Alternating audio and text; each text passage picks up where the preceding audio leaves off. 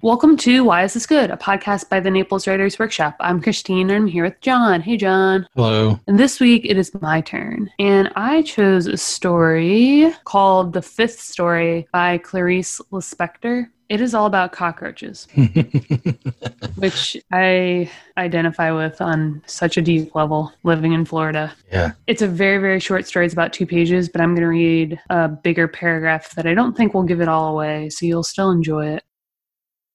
The third story, which now begins, is called The Statues. It begins by saying that I had been complaining about the cockroaches. Then the same woman appears on the scene, and so it goes on to the point where I awake, as it is beginning to grow light, and I awake, still feeling sleepy, and I walk across the kitchen. Even more sleepy is the scullery floor with its tiled perspective, and in the shadows of dawn there is a purplish hue which distances everything. At my feet I perceive patches of light and shade, scores of rigid statues scattered everywhere, the cockroaches that have hardened from core to shell. Some are lying upside down, others arrested in the midst of some movement that will never be completed. In the mouths of some of the cockroaches there are traces of white powder. I am the first to observe the dawn breaking over Pompeii. I know what this night has been. I know about the orgy in the dark. In some, the gypsum has hardened as slowly as in some organic process, and the cockroaches, with ever more torturous movements, have greedily intensified the night's pleasures, trying to escape from their insides, until they turn to stone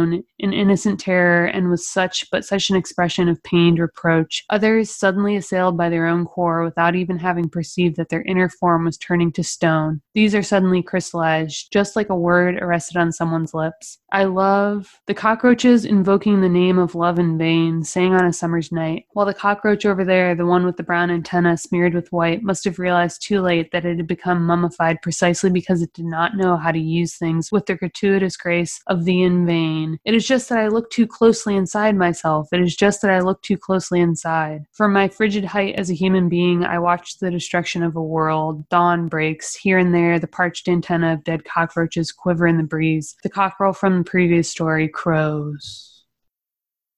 So, that was the most poetic version of her stories, and she ends up telling like 5 versions. Well, it's called The Fifth Story, but at the beginning she says something like, I shall tell at least 3. Yeah.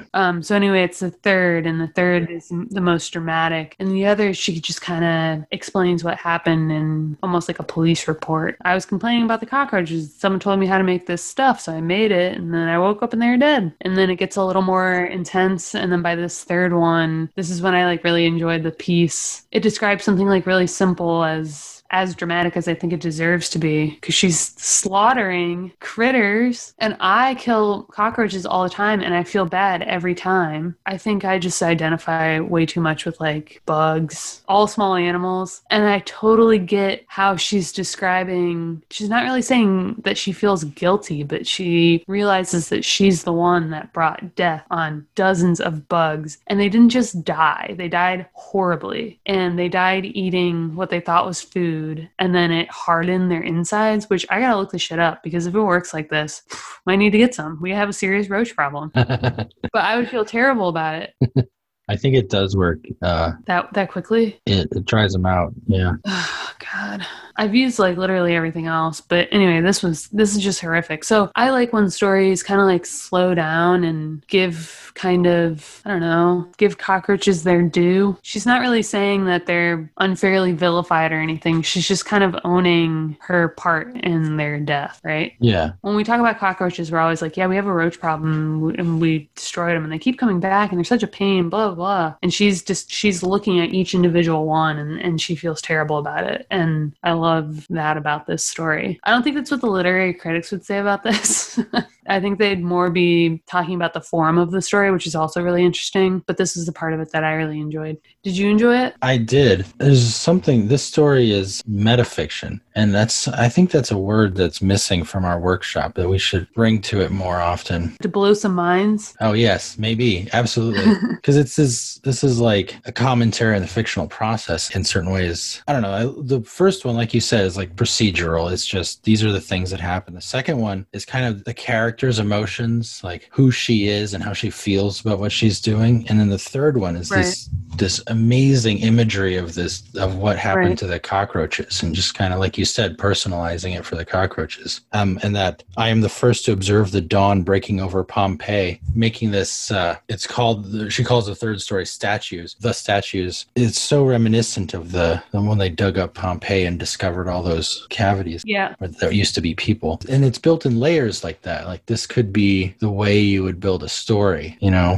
where you get the character down and like what their internal struggle is, and then the imagery around what they're doing. And so it's the metafiction of it is so fascinating. Yeah, it's almost as if this would be a good prompt, maybe, right? Like, write your same story 3 different ways, but keep it real short. Write the first one like a police procedure, or write the second one by introducing, like you said, like the emotion, and then write the third one like it's the most dramatic scene. Yeah, to your point, stringing them all together is what creates like this different reading experience. Like, we're being kind of told, like, I'm going to tell you some stories, and then we're reading them knowing there's another one. Like, we're anticipating what's happening. And yeah, her commentary is what makes it meta. But yeah, I like, by the end, I wasn't like totally sure what to take away from the fact that she told it 3 different ways, except for the part that I already said I enjoyed, which is like, there's probably a version of this that you can do to every story you've ever written. Not to say that there's anything wrong with it, but like, you could probably zero in a little more. You could probably slow down a lot more. You could probably like pay attention to the small things in a scene that like you glossed over, and maybe add some depth and just enhance what you already have. But yeah, there is some kind of layer of commentary about how she's intentionally doing that to her own writing, and then like showing you all the iterations. Yeah, this reminded me of a story. It's a science fiction story by Stephen R. Donaldson, and it was the first book. It was really a novella, and then he turned it into a book because he added some commentary to the ending of it. And then that became like a 5-book series, which was a really good series, but the first book is kind of rough. It's hard to get into, but the premise is like something happens, and he gives like the kind of the newspaper view of it, like, this is what happened. And then he gives a slightly different view where you get a little bit more of the characters, and then another one, and then it finally says, and here's the real story. And that's the title of the book, is The Real Story. And it gives the whole background for everything leading up to that moment that we see in the beginning, so that when we finally return to that moment, we understand all the motivations of all the characters and exactly what's going on with it. And it was a really interesting story in that way. And this kind of reminded me of that, because it's the same thing. It's like, okay, first story begins with, I was complaining about the cockroaches. Next story, I was complaining about the cockroaches. Third story begins by saying that I had been complaining about the cockroaches. And it keeps returning to the same moment over and over again, and tells a different story of the same events. And you kind of get deeper and deeper and deeper as you're going through. I feel like the concept of showing something from different perspectives and then bringing it all together like in a final climax is something that we probably have seen in movies more often. Oh yeah, it's been done. Yeah, it's been done, but like in fiction, it is totally different. And I'm thinking about a young adult series that I bought this summer because, like, I don't know how I found it, but I was probably looking for something for this podcast. And anyway, I like found a snippet of the book online, and I was reading it at work, and all of a sudden I was like 10 pages in, and I was like, I should just buy this. Like, I'm already like flying through this. It's probably good, right? So I bought it, like not really realizing I was buying like a young adult book, and I was like embarrassed, but I was like, whatever. So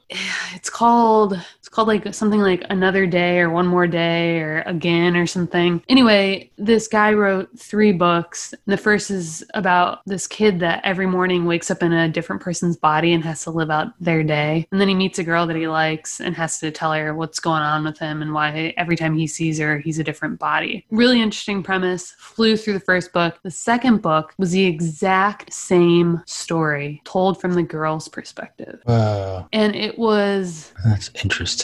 I thought at first, until it was scene by scene. Wow. And there was something about the way that was executed that told me this was young adult, because I think what I wanted as a mature 32-year-old woman reading this during quarantine was for that to be like a different take instead of just a different perspective. And so it's not as simple. I don't think it's just switching perspective. It's kind of like, when are you switching? Why are you switching? And then like, how is it all going to like pan out exactly? And then like, obviously what Clarice is doing here is something that looks simple, right? Like the way that we've suggested, maybe this could be a prompt, do it 3 different ways in this order. But like the fact that she like all drawing it together, and then like the 5th story is like some bizarre kind of like tangent. She's doing something expert here that's like a little like I have to reach to understand it. And that's when you've like executed this well. Not just like I'm going to do this trick and you know already what the trick is, but then you have to like drag yourself through it. Like she's pulling the trick, but she's adding something. Yeah, I think that's what makes this metafiction. It's not just I'm pulling a trick. It's look at me pull a trick. Watch the way I do this. Mm-hmm. And it's playful. You know, she says,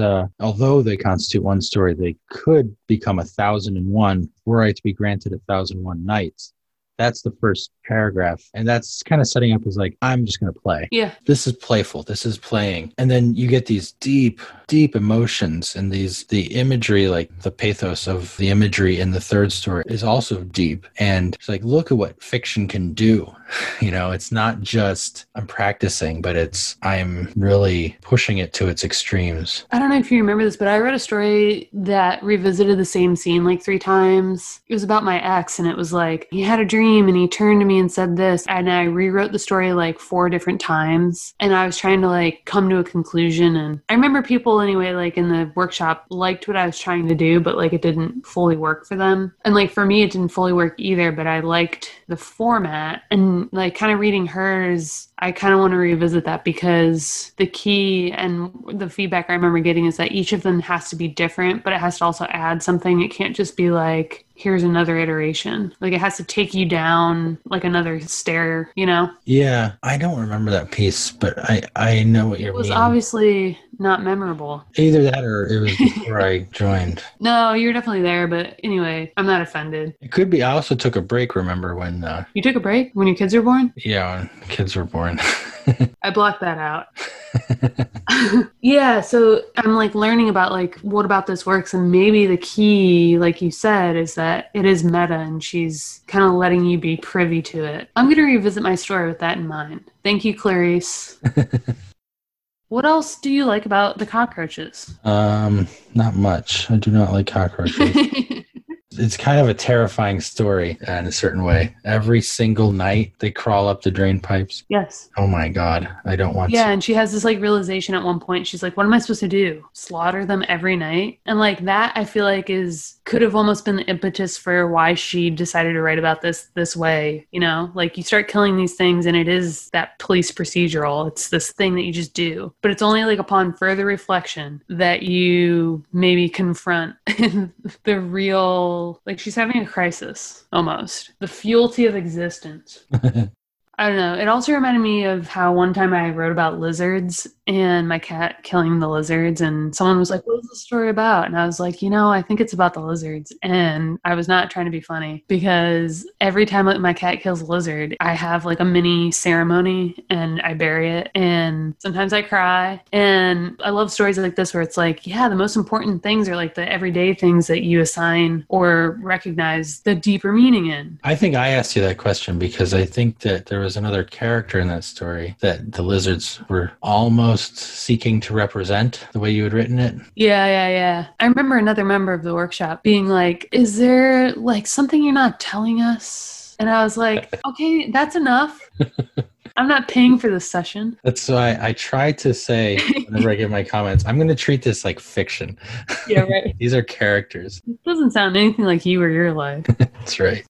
Yeah, so yeah. And when I was searching for this, I think I was searching for Hispanic writers, and then I had to look up her background because she was born into a Jewish family in Western Ukraine. Oh, wow. But then as an infant, she moved to Brazil. So I was confused after I had found her and then like read her name. I was like, oh, she's Hispanic, but her name is Clarice Lispector. So just like a really interesting kind of upbringing. And she was born in 1920, and I'm not sure when she would have written written that, but that also gave me like an interesting perspective, like, because this is 2020, 100 years after she was born, and then whenever she wrote it, probably like at least 40 or 50 years from the time she wrote it, and we're still dealing with cockroaches this way. Like, this story still feels so relevant compared to the last podcast where we were talking about the misfit, and like, you know, people still get killed and bad stuff still happens, but that story felt like of its time, right? Yes. They had a car crash. They couldn't call for help. They were in the middle of nowhere. There's no cell phones or airbags. Yeah. And this story, I was like, I had to remind myself like when it was written. Oh yeah, reading it, the first time I read it, I was confused as, wait, is this taking place in Pompeii the night before the volcano went off? Which there's nothing that says it's not. There's also nothing that says it didn't take place last week, you know? Yeah, and almost the fact that she was kind of like tongue-in-cheek and meta felt like a very modern day technique. Oh yeah, yeah. Like, if she was alive today, I feel like she'd be writing like snarky feminist stuff in the New Yorker. That's right. Or maybe like something that she already wrote like could stand up today. I don't know. It made me want to read more of her stuff. Yeah, that's true.